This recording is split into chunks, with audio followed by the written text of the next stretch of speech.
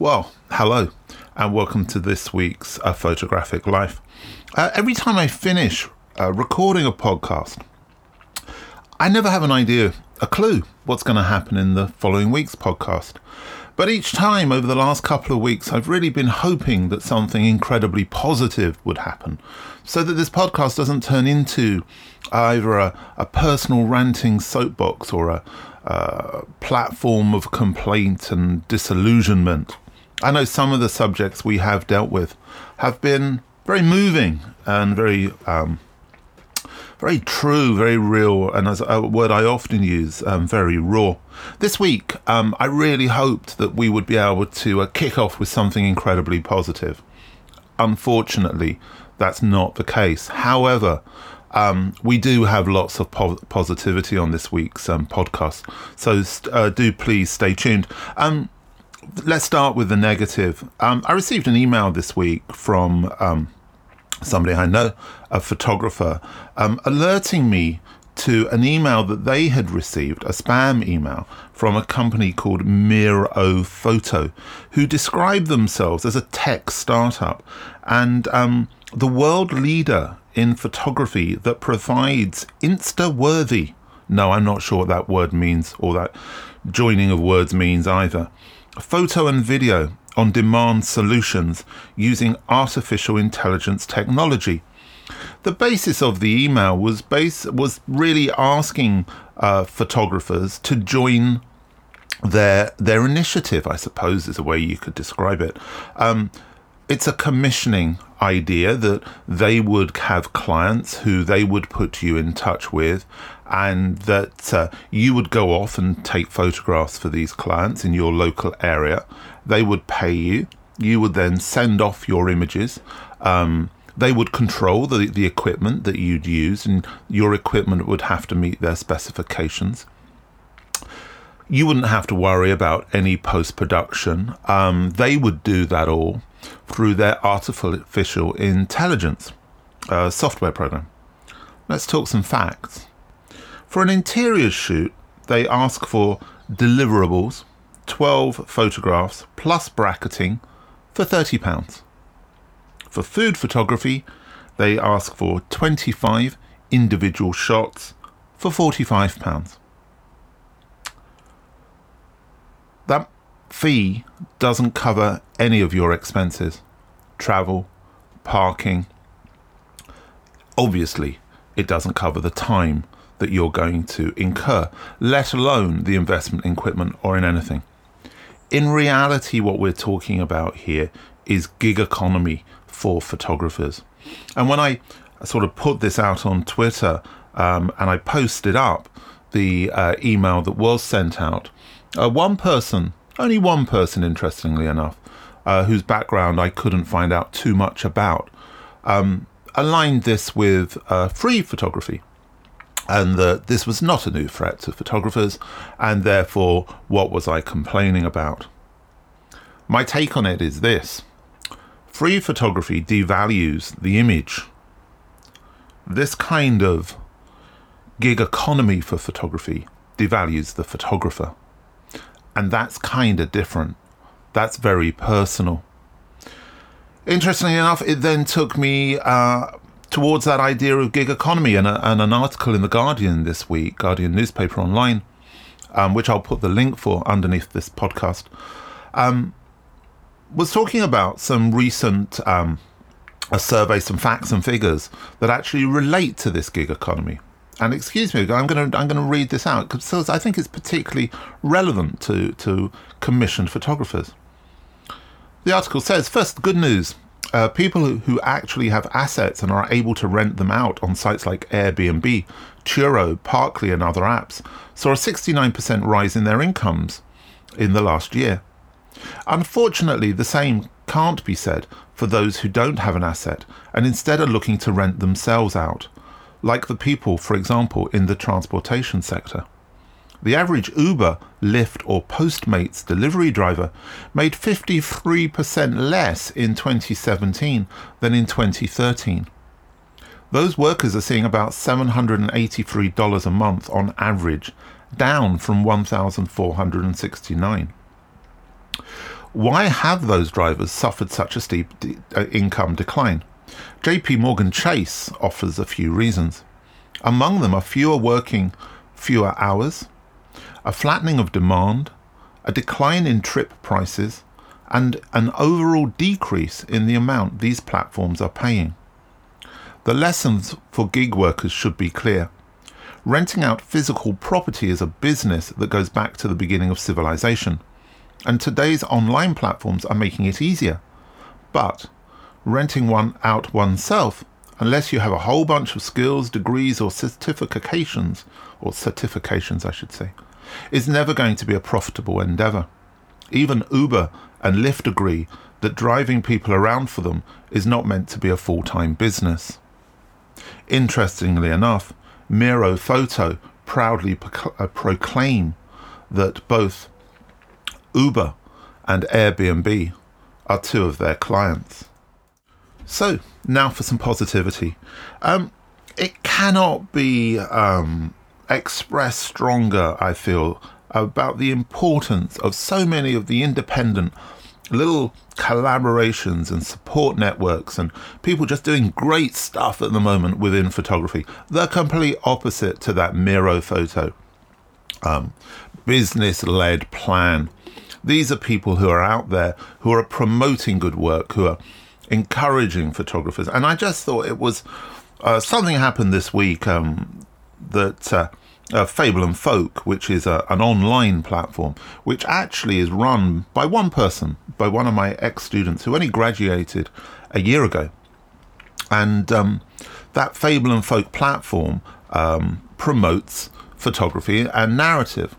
And it came out of discussions I had with the particular student when she was studying with us. Fable and Folk looked, and Charlotte, who runs Fable and Folk, looked to the people that she respected. Ian at Another Place Press, Craig at Cafe Royal Books, all of the guys at the Inside Outside. And they supported and they helped her in the beginning. And that's really encouraged her to start up her own thing. And now she's able to support other photographers in turn.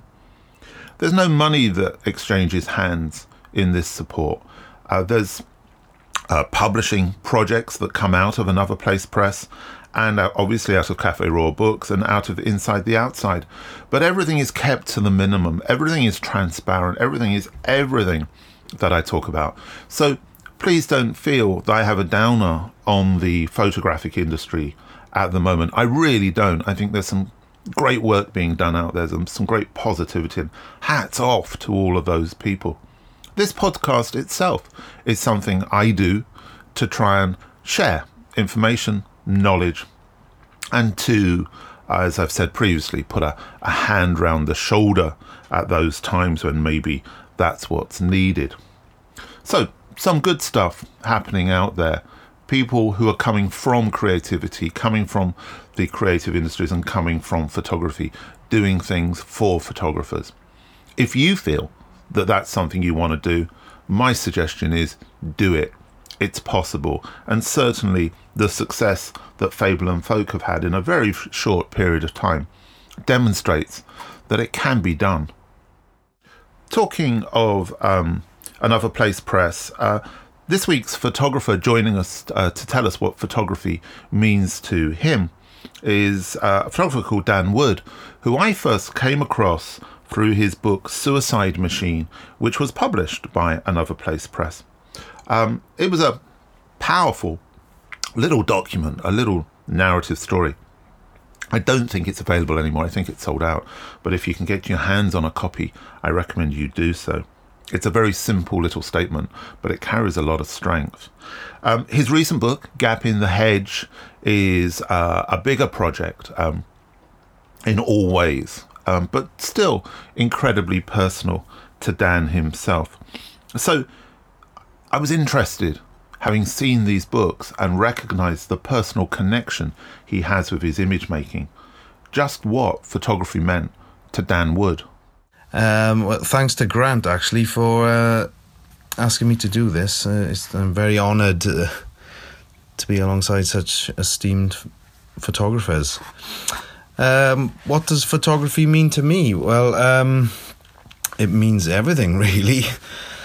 I would struggle to function as in life without it. I'm pretty sure. It's for me. It's like an external hard drive, if that makes any sense. That kind of backs up what I've seen and want to remember. It's a lot easier to look at a picture sometimes than gather a memory. But it comes from the trigger for my interest in photography, I think, came from a book that was on a shelf in my parents' house in the early 80s. They didn't have many books, but this particular book was one on the Falklands War, which was a kind of Sunday magazine best of type thing.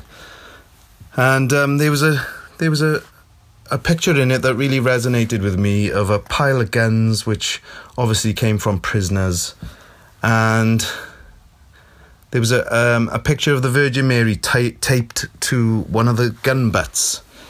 And I think it was that moment I realised that the power of photography and, how it could be used, some for good or bad, and to tell a story, if anything.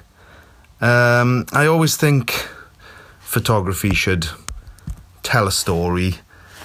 And as a documentary photographer myself, that's what I aim to do as best as I can.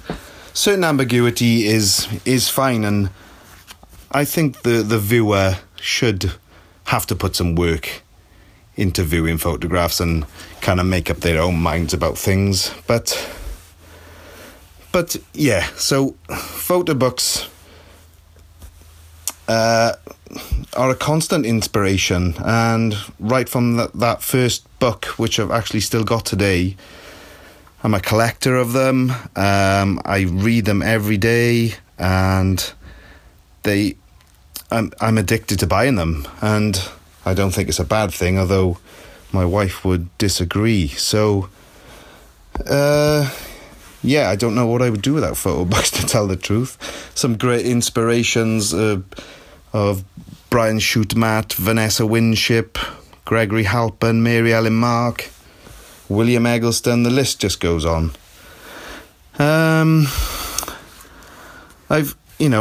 an extremely nostalgic and sentimental person, so I'm quite materialistic, if anything. So I need photographs in my life. I need to be able to see things on a regular basis, but also sometimes I'm pretty socially awkward, so it's quite nice to be able to hide behind the camera sometimes, especially in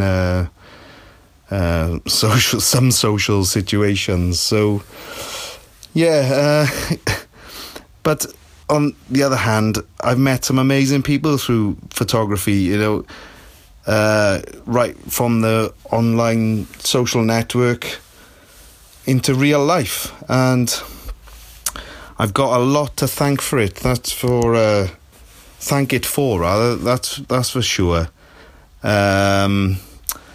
There's, to name a few people: Al Bryden, Ian Sargent, Clementine Schneiderman, Sebastian Bruno, all turned into really great friends through photography. And I do appreciate everything that it's done. I wish I could earn some more money from it, obviously. But yes, it's taught me to appreciate and value and respect all aspects of life. And I thank it for it. Whenever I receive one of those audio clips from a photographer, I can't wait to hear it. And it's always interesting to me how each photographer has chosen to respond to the question being asked and also to the challenge. It's very obvious sometimes people feel the need to organise things and perhaps to read that. Others feel as if it's just kind of like a riff and they're happy just to use it almost as a kind of a self-exploration of what they think. So, and all approaches hugely appreciated, and I feel very informative, inspirational, and educational. Interesting in that Dan also mentioned some of the people who I was previously talking about as being incredibly supportive within the independent photographic community. Over the last week, I've been progressing the research on the next film project, which I'm working on with Tim Pellet, my co-conspirator on the Bill J film. We will also be having some news about the Bill J film coming up at the beginning of 2029. There will be hopefully screenings in Vancouver, Canada in May, and also in Phoenix, Arizona in possibly in February. But there'll be other news as well. So stay tuned if you're interested in finding out what's going to be happening to that film, to the website, which is www.donotbendfilm.com. And also over the coming weeks, we'll be making announcements, probably I would have thought in January 2019, about the next film project that we're working on. Interestingly, I'll give you a little, insight into the fact that it's not about photography. The premise is very different, although in many ways the subject matter is similar and has certain synchronicities. And I think that's a really important element in what we do. If we are visual storytellers, then we should be telling lots of different stories. And I know some people were quite surprised when I told them that we weren't doing another film about photography or connected with photography or about photographers. But there you go. We're doing something completely different. Although I suppose you could say it's about another forgotten genius. Anyway, that's it for this week. News from the shed. Just to let you know that, as always, we are available on those places where you get your podcast from Podbean, Real Player, and obviously iTunes, as well as the website. If you do go to the website, www.unitednationsofphotography.com, you'll also get a little bit more information that's easier to read about the photographers who feature each week. Also excited to say that we are now on Spotify. So if Spotify is your provider of podcasts and background music and so forth, then just look for A Photographic Life on Spotify, and you will find all the previous episodes ready there for you, for your enjoyment and edification. One last thing, I suppose, this week, which is we're just a couple of weeks away now from Christmas. We will be having a special Christmas podcast with a very, very special Christmas guest. I recorded that this week, as is the way of Christmas specials. It will be going live on Christmas Day on all of the platforms that I've previously mentioned. So if you do find yourself with a little bit of quiet time, or needing a little bit of quiet time away from everything else on Christmas Day, or if you find yourself on your own and you fancy something to listen to, look out for that. If you're busy over Christmas, as I'm certainly going to be, then you can always catch up with it in the new year. We will also be having a New Year's special, which will go out in the first couple of days of the new year on the Wednesday as usual. And that will include a review of 2018 exhibitions, photo books, news and stuff, and also a very positive, I hope, look forward to 2019 and everything that hopefully it will bring us and that it offers. So that's it. Just leaves me, as always, to say have a great week, and don't forget, take care.